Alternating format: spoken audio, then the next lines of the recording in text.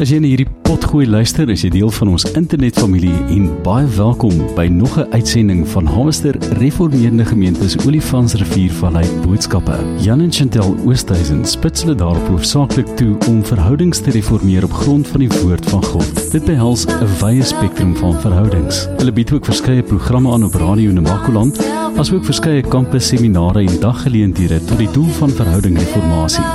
Volg gerus Jan en Chantel se persoonlike blog of webjoernaal of luister na hulle radioprogram Dagbreek op Radio Namakoland 93.4 FM. Besoek ook www.hrco.co.za en janenchanteloosthuizen.com. Jy luister nou na Jan Oosthuizen met die boodskap van die week. Nou, die van julle sal onthou dat verlede jaar het die Here met ons begin praat oor awakening en awakening to righteousness. 1 Korintiërs 15 vers 34 sê, awake to righteousness and do not sin. Die Nuwe Afrikaanse vertaling sê, wees nigter op die regte manier en sondig nie. Dan sê die Amplified of die Message, hy sê, think straight. Awaken to the holiness of life. Ek hou daarvan. Hy sê, think straight and awaken to the holiness of life. No more playing fast and loose with resurrection facts. Ignorance of God is a luxury you can't afford in times like these. Dan sê die Amplified, awake from your drunken stupor and return to sober sense in your right minds and sin no more. So die van julle wat op die app is, gaan kyk gerus, die preek is ook op die app en julle kan van hierdie notas daar volg. Nou, hierdie gedagte los ons nie. Dit is ook die tema van hierdie jaar en dis hoekom ek voel ek wil dit hier in die nuwe jaar boodskap hierdie rigting deurgee. Die woordjie awaken hoor ons die meeste in Hooglied. Awaken to love. Do not awaken love before it's time. Nou die ding met awakening to love, wie van julle weet, is daai oomblik wanneer jy jou hare anders kam. Skielik spandeer jy tyd in die badkamer en niemand kan jy daar uit nie. Jy weet, jy ontwaak tot liefde, nee, en dan skielik Helen Fisher sê mooi, sy sê, like someone is camping in my head. En jy kan nie aan niemand anders te dink as aan daai persoon nie, weet, en jy kan nie konsentreer nie. Wie weet waarvan ek praat? You know?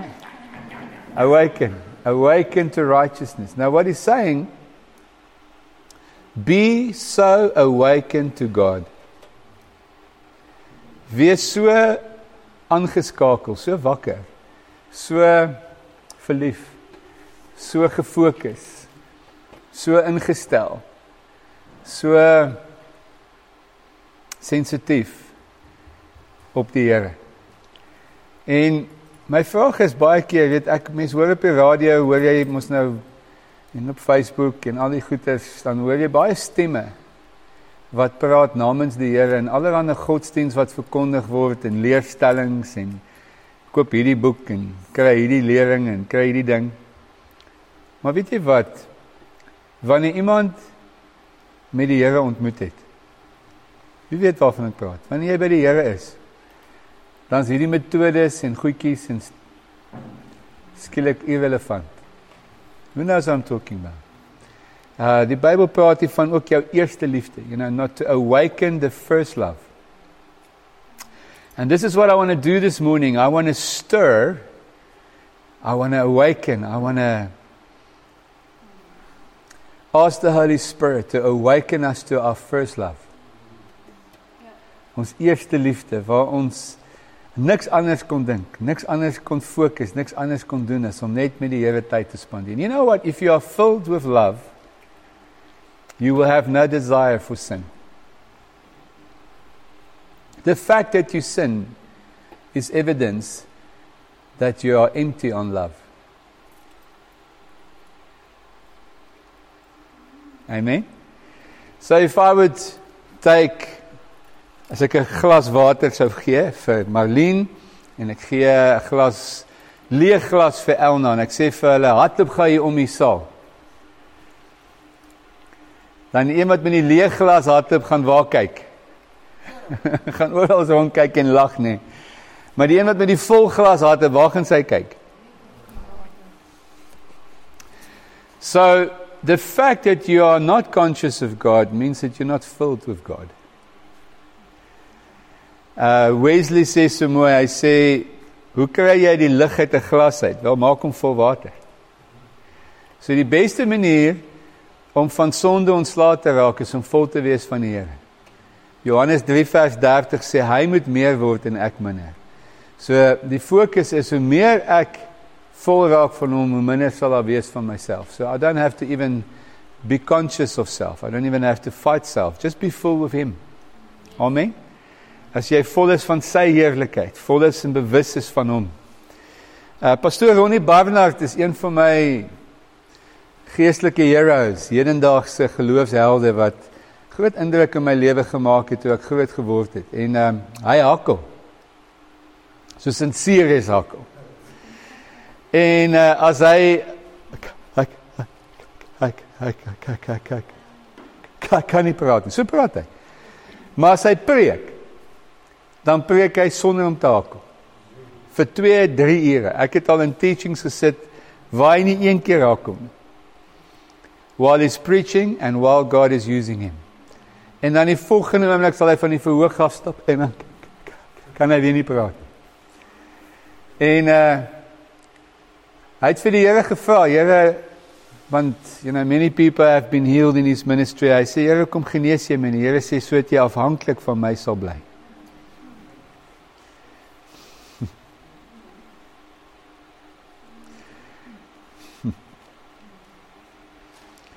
En ek was in 'n teaching eendag waar hy ons geleer het as pastore hoe met die Heilige Gees te vloei.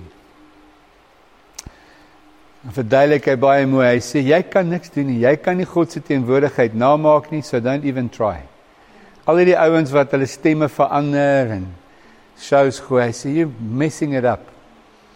Hy sê, your job is to put the spotlight on what God is doing. Julle al gesien nie die ouens in 'n musiekspel, nee, en as daar daai groot spotlight agter, dan moet hy die hele tyd die oupie verhoog volg. Die Here sê, that's our job, is to put the light on what God is doing. Isn't that beautiful? Jy hoef nie so baie te probeer doen nie. Fokus net op wat hy doen. So hy sal in 'n diens soos hierdie, sal hy sê, jy preek, jy bedien en jy kyk, jy voel in jou gees, waar's God besig om te werk? And then, when you see him working, just put the spotlight on it. And God will do the rest. Is dit nie mooi nie? You know what, so be attentive. So ons sit in die vakansie, sit ons sommer net in kuier en vriende gesels, en een van my beste vriende begin vertel hoe hy is jongseun verkragt is. Sommer so nie verbygaan, hy het dit al gesê. En ek begin te deel oor wat kinders mee worstel wat al verkragt is. How it changes your identity for life. Hy sê ook, Jan, ek het tot op daai stadium van my lewe A-simbole gekry op skool. En van daai dag af, vandat dit gebeur het ek gemiddeld deur die skool gegaan, niks bewonderingswaardig bereik nie. My lewe is vir ewig verander, as gevolg van wat daai man en my gedoen. And we begin to share and gesels, en die volgende oomblik, spotlight. And the Holy Spirit deals with that thing, en ons het vir 'n halfuur die mooiste bevryding gesien, hoe die Here hom vrymaak, hoe die Here sy identiteit restore, how God cleanses him of all the shame. Good Will Hunting, soek 'n fliek, wie van julle het hom al gesien, van hierdie jong man wat briljant slim is, maar hy bereik niks in die lewe nie. Hy verwoes sy lewe, hy is vir almal kwaad, hy is met almal moeilik. En as daar 'n scene in die fliek waar Robin Williams, ek weet nie wat die dokter in die fliek se naam is nie, hy sê vir hom, it wasn't your fault. Hy sê, ja, I know, hy sê, no, it wasn't your fault. Hy sê, yes, I know, hy sê, it wasn't your fault. Nou aan, it wasn't your fault. Jy sien mense wat deur so iets gaan, se worsteling is nie om die persoon te vergewe wat die oortreding begaan het nie. Hulle worsteling is om hulle self te vergewe. Hulle worsteling is om vry te kom van die vuil en die skending van hulle eie karakter, hulle eie menswees. But you know what God is, how many know that God is present?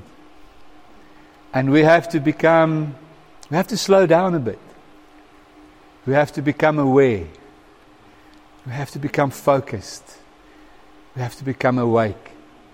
Because let me tell you, God wants to work miracles through you.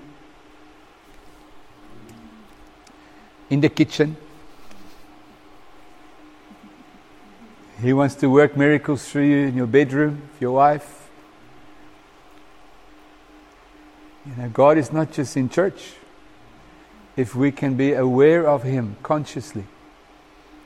Daar's 'n storie van ek het hom al so baie vertel, maar 'n lekker storie. Van hierdie seentjie wat oud is jy? 9. En wat is jou naam? Kylie. Okay, so ek gaan die storie nou change. Dis nou 'n meisie storie, nie meer 'n seentjie storie nie. Kylie. Ek het dit geweet. Ek het net 'n bietjie vergeet. Kylie se werk is om elke aand ma te help om die kombuis skoon te maak. Sy like it. Sy love it om vir ma te doen. Ma hoef nooit vir haar eerste vrou om te doen nie, sy doen dit uit haar eie uit. En toe hierdie aand kyk haar gesig. Kan dit waar wees? En Tali, die aand wil sy nie die kombuis uitvee nie. Maar sê van, nou, hoekom wil jy nou nie die kombuis uitvee nie? Sy sê, die lig is uit in die spens. En dit is donker. En ek gaan nie daarin om die besem uit te haal nie. En sy sê vir hom, maar Tali, die Here is by jou. Ons hoef vir niks bang te kom sit jy op en sê, sien jy, die Here is by jou. Hy's altyd by, hy's vir jou baie lief. Die Here wil jou help. Jy hoef nooit bang te wees nie. Toe gaan. Stap sy na die deur. Maak die deur, want kraak hy mos. En loer sy so in. Die donker spens, die besem staan daar deur in die hoek. Kyk sy eers weer terug vir ma. En die spens. Sy sê, ag Jesus, as jy daar is, wil jy nie vir my die besem aangee nie?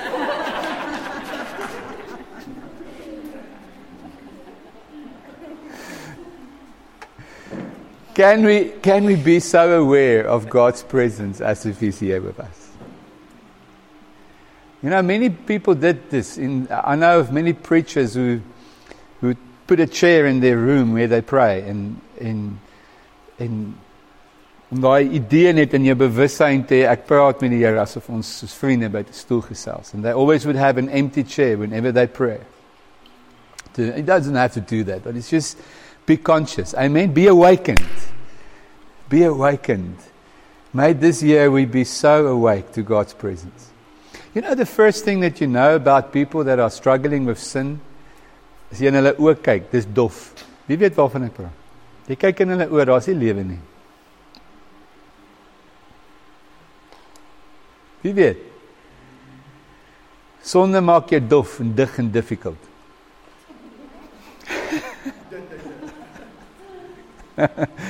Kan dit nie skryf. Jan Oosthuizen het gesê jy's dom, dof en difficult. Maar is dit nie so nie, nee. Maar as ons in die Here is, we are so awakened. It dulls the senses, yeah. Isaiah 64 verse 7 says, and no one calls on your name and awakens and bestirs himself to take and keep hold of you. Is dit nie 'n aanklag nie? Lees dit gou. Lees dit aan my. Hy sê no one calls on your name and awakens and bestir himself to take and keep hold of you. Met ander woorde, wie van julle weet, hy sê dit mos vir Timoteus so, hy sê awaken, stir that gift that is in you. How many know that sometimes, you know, I've heard so many sermons about waiting, om God te wag, maar wie van julle weet dat wag is nie 'n passiewe wag waar jy wag vir niks nie. Waiting on God means a stirring towards God's will. Met ander woorde, jy weet mos wat God wil hê. So you are almost actively directing your heart into the position where God would want you. And then God speaks. Jy het agtergekom. So dis nie ek wonder wat gaan gebeur nie. I almost in a way know what is happening, but I'm pointing my heart. Ek rig my hart in die rigting van God, sodat hy vanuit die rigting sal praat. En dis wat hy doen. So daar's 'n fokus. Wie weet daar's 'n fokus? Ons het 'n ou liedjie gesing. We have gathered in your name and worship him. Wie ken daai song? Vergeet ek die eerste deel. We have come into this place to gather in your name and worship him. En die tweede vers dink ek sê, let's concentrate on him. Nee, let's forget about yourself. Concentrate on him and worship Christ the Lord. Mooi nee. So sê forget about yourself and concentrate on him and worship him. I think that's a good teaching. Iemand het seker geweet wat hy sê toe hy daai liedjie skryf. Amen. So the word awaken means in this reference to arouse, to awaken, to raise something up of someone and to move someone to action, to agitate someone, motivating him. It's use of a stirring of oneself to action. Ek hou van daai sinnetjie. It's to stir oneself up into action. 'n Prentjie om te onthou is iemand wat in die wegspringblokke is. Dink jy hy is wakker? Dink jy hy gaan wakker geklop word as hy gun afgaan? Nee. He's waiting for the shot. Amen. And that's to me the best way to explain awakening. Is jy's gespan, jy's reg, but you're just waiting for the call. You're just waiting when God says go. Amen. Isn't that a beautiful way of looking at it? Nou, ek wil bietjie profeties bedien vanoggend ook en gaan kyk na Jesaja 33. En Jesaja 33 is 'n hoofstuk wat die Here al vir jare my lewe mee rig en lei en help. I've just seen the fulfillment of this message in Isaiah in so many ways.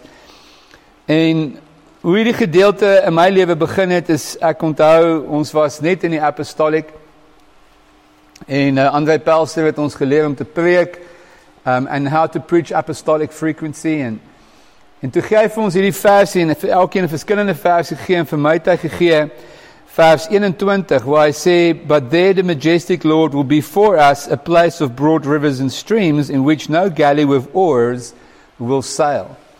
En ons moes toe daaroor preek.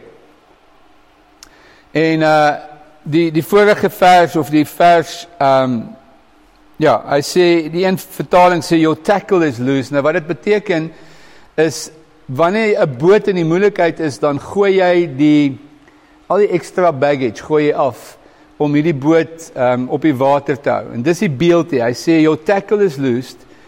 You're in the storm. Gooi die goed oorboord en for survival. Maar dan hierdie versie wat sê not one of its cords will be broken, but there the majestic Lord will be for us. Praat van die Here se heerlikheid wat uit die troonkamer uitgaan. En dan a galley with oars is a self-propelled vessel. Wie van julle weet, as jy 'n roeispan het, jy het baie daarvan, dan is dit 'n menslike effort om hierdie boot aan die roei te hou. Nou die heerlikheid van die Here, wat die Here beloof het vir die laaste dae, gaan mense verg wat egoloos is, mense wat dood is tot self.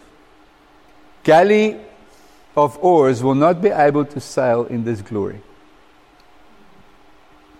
Hoor my baie mooi, die Here rig my op met soveel leiers. Ek ontmoet verlede week die ambassadeur van Malta. Ons gesels, die mees nederigste mens, mees selflose man wat ek in 'n lang tyd ontmoet. Hy's 'n Katoliek, hy's nie eens 'n weergebore Christen nie, mooi gees. En op 'n stadium vertel ek vir hom, hy sê, one of the things I can boast is I'm one of the few Europeans that have been in every single country on the continent of Africa. En hy het 'n werk gehad waar baie jare terug in die laat 70s het hy en 7 ander vennote die Protea hotelgroep wat ons ken in ons land begin En so baie welaf man, alhoewel jy dit nog glad nie van hom sal sê as jy hom sien nie. En ons praat so oor Afrika en ek sê vir hom, I'm very impressed with Rwanda, Paul Kagame, die president van, hy sê, I know Paul. Ek sê, He says, yes, in the days when the genocide was on, Paul came to South Africa to do all his buying, and I was the buyer. I was the one that took him to the shops that he needed, and I sort of sorted him out. But what impressed me while I was talking to this man, ek meen, hy's die ambassadeur van Malta, hy's die gesiene man, is he selfless. Daar's nie ego nie. And we had many meetings waar ons met mekaar te doen gehad het, and every time there was, wie van julle was al in 'n meeting, dan kan jy gou self gesien opstaan, iemand wat veg vir homself, of iemand wat, weet, and then this man, every time diffused the issue and brought it away from self. Hy sê, ons speel nie die man nie, ons speel die saak. Now, I want to say this today, people, if ever in South Africa, moet ons nou vrek vir self. Sê gou, ek moet vrek. As dan nou ooit in ons land iets nodig het om te gebeur, is dat ons moet doodgaan in self. So selfless. But I believe God wants to use that selflessness. Because that's the kind of leaders we need. Jy verstaan die verskil tussen Christus Jesus en ander regerders van sy tyd, is Jesus didn't only fight for a people group, he fought for mankind. En in Suid-Afrika is dit ons moeilikheid, jy hoor het, in die politiek begin ons veg vir 'n groep, veg vir die blankes, veg vir die bruines, veg vir die kosa, swartes, veg vir die armes. Jesus fought for the brotherhood of man, because he wanted to introduce us to the peacemaker. Nou, hoekom ek dit vir julle sê, as jy gaan teruggaan in hierdie gedeelte, en vergewe my as ek nou so 'n bietjie rondspring, dit is my gewoonte, so sê net dankie. Jesaja 33 vers 12, nou om die agtergrond te gee, ekskuus nog vers 2, nie vers 12 nie, is Sennacherib, is die Assiriese koning, wat die koninkryke, onthou na Salomo het die koninkryke verdeel na die Noordryk, die Suidryk, en die Noordryk het heeltemal weggeskeer van die Here af. Hulle het nie die Here gedien nie, enige van hulle konings oor 'n tydperk van 400 jaar het ooit die Here gedien nie. En toe die Assiriërs nou kom, het die Assiriërs Israel, onthou hulle Israel, Juda, het Israel die 10 stamme ingeval en al die stede verwoes en hulle letterlik oor die hele wêreld versprei. Dis waar ons later die Samaritane vandaan kry, is dat van hierdie Jode wat versprei is, het hulle self gevestig onder 'n sekere koning, en die koning het toe gevoel, maar hy kan 'n priester uit Israel kry, wat toe nou weer vir hulle godsdienst sal leer, en hulle het hulle eie tempel gebou, en dis waar ons die Samaritane het, wat geglo het, maar hulle het die ware godsdienst. En hulle het net in die eerste 5 boeke van die wet geglo en so aan.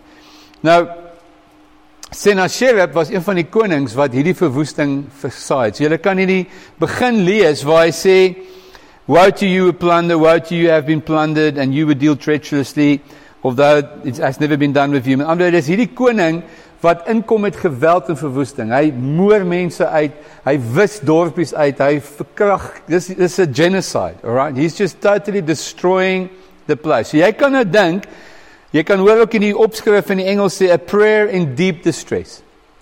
So hierdie ouens is in angsbewing oor wat fisies besig om te gebeur om hulle. Vers 2.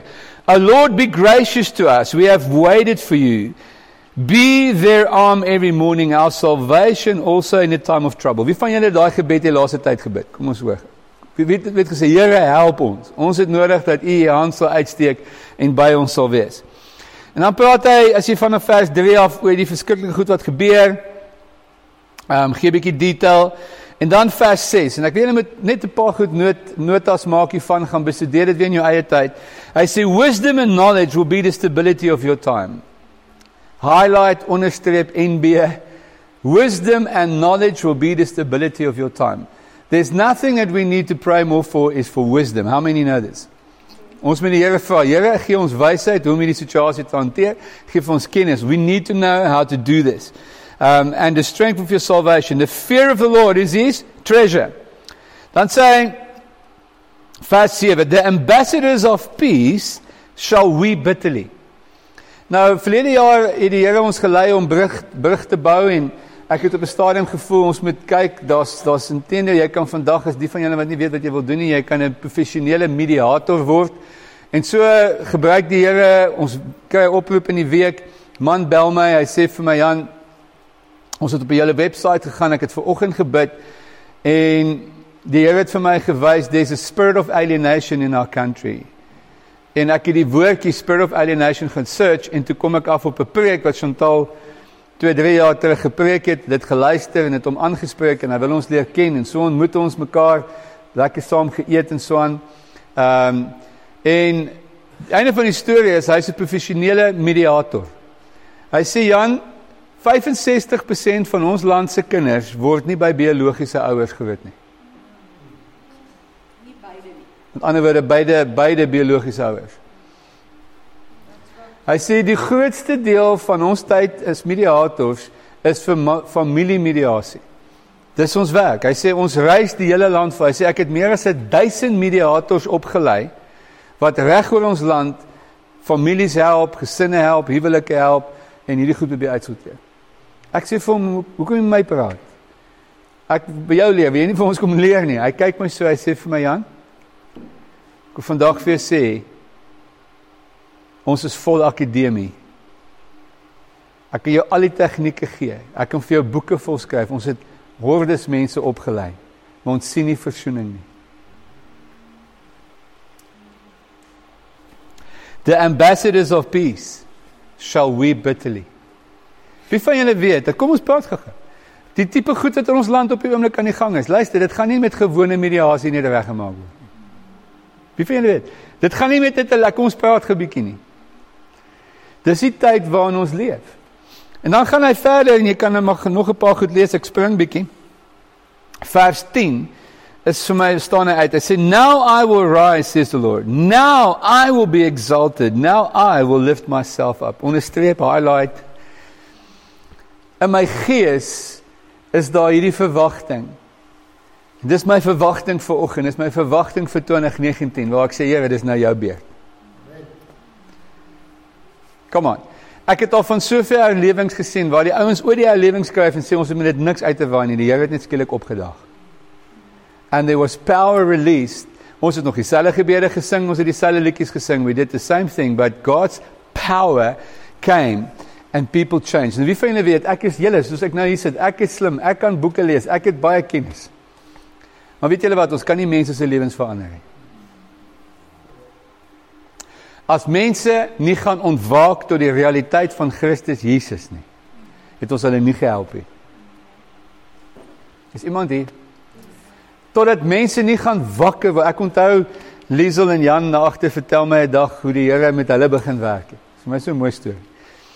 En hulle woorde net so was. Dis asof ons hulle die woord ondersoek en die skrifte ondersoek en die Here het vir hulle nuwe goed geleer. En dan sê hulle, en is asof iets in ons gees ontwaak het. En ons het net anders gekyk. Ek reg, ons het net die wêreld anders gesien, daar het iets gebeur. Wie van julle weet waarvan ek praat? Julle, en ek kyk na ons jong mense. Die Here hoor my vandag, moenie in die kerk kom en liedjies kom sing nie. Dit is nie 'n show nie. Moenie kom omdat Jan sê nie, jou ma sê nie. Mag die Here jou help dat jy in jou nagure en jouself met die Here jou God ontmoet. Amen. Ek wil die Here in mense hoor. Ek wil hoor dat jy vannag by die Here was. Kom vanoggend JP, hy klink sommer anders, ek het hom so 'n bietjie hard vasgevat so rukkie terug. Hy JP, jy het oorleef. Hy kom vanoggend hier in en hy vertel my sy storie. Hy sê, Jan, ek was gister deur 'n wasmasjien. Hy sê, maar ek dank die Here, as hy jou in 'n wasmasjien sit, kom jy skoon aan die ander kant. Want die Here het met hom ontmoet. Amen. En dis wat ons wil sien. Nou, vers 15 tot 16 is vir ons, ek gaan net lees, nie baie daaroor sê nie, maar there's some things that we need to do right. Nou, dit is interessant, ek en Chantal doen op die oomblik dagbreek, ons gaan hierdie week fokus ons op die ewige lewe van Christus. Die vraag word 'n paar keer in die Bybel gevra. Die eerste is, skrifgeleerde wat na die Here toe kom en hy sê vir die Here, wat moet ek doen om die ewige lewe te beerwe? Ek meen, dis nogal 'n pretty important question, don't you think? Wat moet ek doen om die ewige lewe te beerwe? Die Here sê vir my, die Here jou God lief hê met jou hele hart, siel, krag en verstand, jou naaste soos jouself. Hy sê, I've done that. En dan vertel die Here die storie van die barmhartige, amper sê ek die samarhartige. Die barmhartige Samaritaan. Okay? En hoekom vertel hy daai storie? Want hy sê, jy's besig met godsdiens. Almal ken die storie, jy moet die Here jou God lief hê met jou hele hart, siel, krag en verstand, jou naaste self, maar ek wil dit sien. Is ek reg? En dan vertel hom die hele storie van die Leviet wat verbygeloop het en die man in nood en die priester wat verbygeloop het en die Samaritaan. Wie is die Samaritaan? Hy is soos vandag se moslems. Ons Christene kyk en die moslems sê nee, hulle het nie die waarheid weet nie. Ons het die waarheid. Ons hou ook nie baie van die moslems nie. Net soos die Jode. En dan kom 'n moslem en dan sorg hy vir die Jood, bring hom in sy huis, gee vir hom 'n klere en help hom en so voort. Dan sê die Here vir hom, wake up. Wake up. Wie van julle weet in Suid-Afrika met 70% Christene is daar 'n paar doen dinge wat nou moet begin gebeur. Ons kan lankal nie meer sê ons het die Here, ons God lief en ons naaste soos onsself. Sê ek maar wys my. Vir die ander was die ryk jong man. Die ander vertaling sê die owerste. Kom na die Here toe en hy sê Here, wat moet ek doen om die ewigheid te beerwe? Die Here sê vir hom, Here jou God lief hê, julle hart, siel, krag, verstand, naas jouself. Hy sê Here, ek doen dit. Die Here sê gaan verkoop alles. Geef vir die armes, neem jou kruis op en volg my. Luister gou my, skryf dit neer. Ewigheid is nie 'n destinasie nie, is 'n leefstyl. Ewigheid is nie net 'n destinasie nie, is nie net 'n einddoel. Is nie net eendag gaan ek vir ewig lewe nie. Ewige lewe is nie ook net 'n lang lewe nie. Ewige lewe is om God se lewe te leef. Amen. Ewige lewe is om God se lewe te leef. En kom ons kyk na die skepping. Hoe lyk God se skepping? Dit produce in oordaad, dit skep, nee, dit bou, dit just look at how God creates life. He's the life-giving spirit, and so God wants us to be that too. So kom ons lees vanaf vers 15. He who walks righteously and speaks uprightly. He who despises the gain of oppressions, who gestures with his hands, refusing bribes, who stops his ears from hearing bloodshed, who shuts his eyes from seeing evil. He would dwell on high, his place of defense will be in the fortress of rocks. Bread will be given him, his water will be sure. Amen. Klaar gedeel. Dis prakties, nee. En jongens, ons skryf die toetse. Ons is besig, ons het al 2 jaar terug het ons befondsing van die DTI gekry, dit is 'n paar miljoen rand. Ek self het in die besigheid belê, werk gedoen, so ons het 'n verwagting. En hulle betaal nie. En hier in November maand bel hy ons en hy sê vir ons, maar as julle, dis nou voor Kersfees, maar as julle 'n sekere bedrag gee, dan sal julle geld hê voor Kersfees. En dit is tempting, want dit is baie geld wat ons nodig het. Die moeilikheid is groot in die plaas. En hoe ons toe as leiers begin en sê nee. We will not accept a bribe. We will not give it. So not give a bribe. Ons gaan dit nie doen nie. Ons gaan vas staan. En ons staan nog steeds vas. Geld het nog nie gekom nie. But we're just standing. How many know this? Come on. Daar's kort baie. But God says just do this right. Live right and speak right. Dan vers 20 sê hy, look upon Zion. Look upon Zion. Nou ek onthou, toe die woord in my hart begin lewendig geraak het, die Here vir my gesê, seker al 10 jaar gelede, die Here gesê, daar kom donker tye oor die aarde. And I went to God and I said, God, how can we protect ourselves? How can we prevent or save ourselves from it going tough? En een van die eerste ding wat die Here vir my gesê het, is look to Zion, look to the church. Kyk na die kerk. Het julle al gewonder, hoekom kritiseer almal so kerk? Hoekom praat almal so teen kerk? Want dis God se plan. Die vyand doen dit al die eeue. Is he makes the very provision of God, he defiles it so that we push the provision away. Wie weet?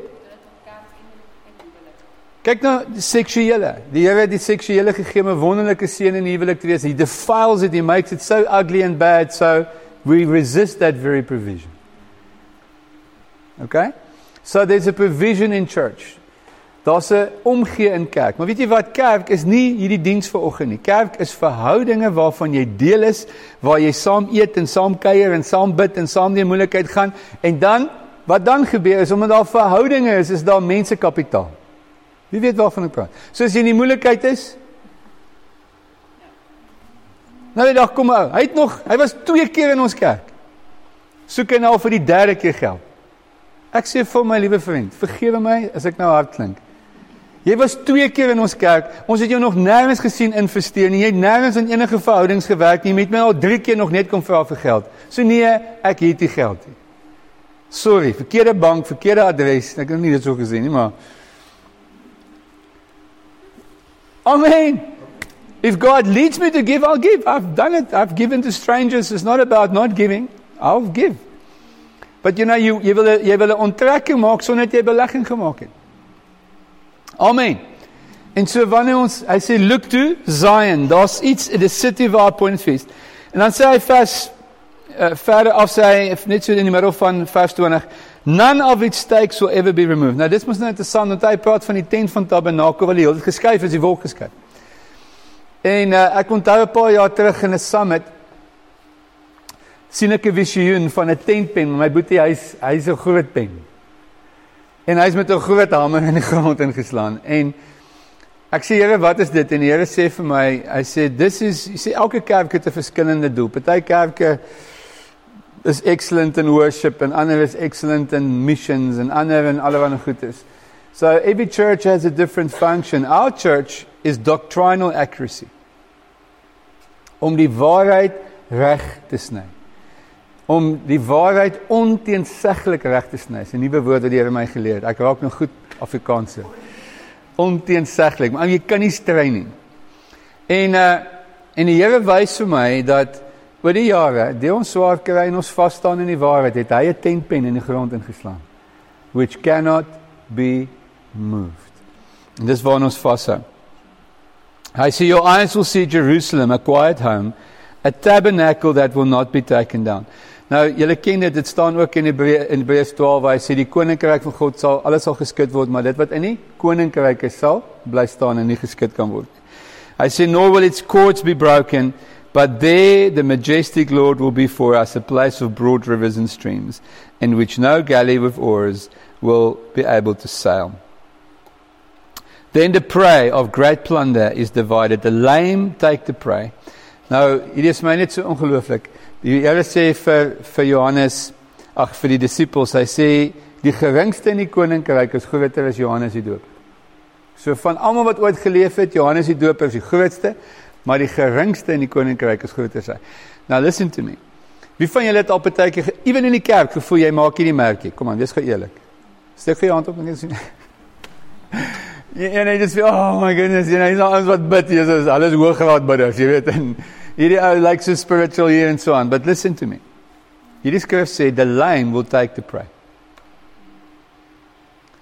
Die wat die swak is, die wat die geringste is, sal deel in die byt. Come on mense, is dit nie die koninkryk van die Here nie? Is that God will, even those who don't make the mark, the lame, will have the blessings that God gives. They will share in the goodness of God. I say, and the inhabitant will not say, I'm sick. Sick. Amen. Ons sal nie sê, wat is daai nou wat hy sê, the weak will say they strong. The poor will say they. Okay. So the inhabitants will not say they're sick. En dan hierdie is die messiaanse vooruitskouing na Jesus. Hy gebruik dieselfde woorde by die nagmaal. The people who dwell in it will be forgiven their iniquity. Okay, so ek sluit af.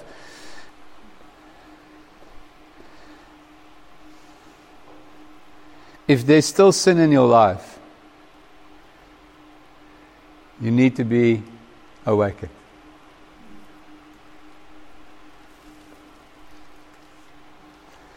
You see, iniquity, wat sê iniquity? Iniquity is a heart distortion. It means daar's 'n manier hoe jy na die lewe kyk. Dis die storie van hierdie man wat ek van vertel het, waar hy vertel dat deur sy hele lewe lank is al hy nie merk nie. Hy sê, Jan, ek voel soos iemand met 'n defek. En terwyl ons vir hom bid, so 'n mooi ding wat gebeur, en terwyl ons die deliverance doen, en terwyl die Here hom vry maak, hoor gou, begin hy huil. En sy eie seun was by die bevryding. En sy eie seun kom hou hom vas. En terwyl dit gebeur, en pa en seun huil, sê hy die volgende, hy sê, vir die eerste keer in my lewe voel ek, dit voel om net weer 'n seentjie te wees. En ek is rein, ek is puur, ek is net seentjie, ek is net onskuldig. And God restores that. Isn't that what God wants for all of us people? Come on! That we will be forgiven our iniquity. Dis wat Christus kom doen het, dat ons nie langer dra nie. Ek het iemand stuur vir my so 'n prentjie. Kyk, hulle kan in Afrika mos 'n bakkie laai. Kyk, hulle laai hom 2 keer die hoogte van die ding. Lyk my enig om hy gaan omval. En onthou julle, jare terug het ek dit gedoen, en ek het met 'n groot klomp bagasie in die kerk ingekom. Onthou julle, 'n klomp tasse, ek het al die tasse kon kry, om my nek gehang, 2 tasse om my rug, en my maag, en gedra, groot suitcases. Soos Tolla sê, jou suitcase. En ons het ingekom, al die bagasie, en het ons gesê, maar weet jy wat, die Here wil ons losmaak van die bagasie, want jy kan geen reisies hardloop as jy so lyk. Amen. You know, there's some things we need to let go. There's some people we need to forgive. There's some things we just need to let go. Iniquity, the heart distortions, because God wants to do something. Kom ons bid. Father, I ask you, Holy Spirit, I know that with every word that I've spoken this morning, I know with every scripture that I've read, your Holy Spirit has been stirring hearts. You've been stirring hearts. Ek bid, Here, vanoggend, kom ontwaken. Ek bid, Heilige Gees, kom ontwaak ons harte. Kom alert us, awaken us to our first love. But so many songs, just respond to the Lord. I ask you, Lord Jesus,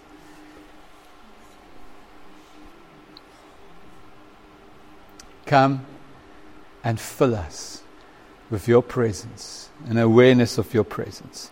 In Jesus' name. I see myself in the Word.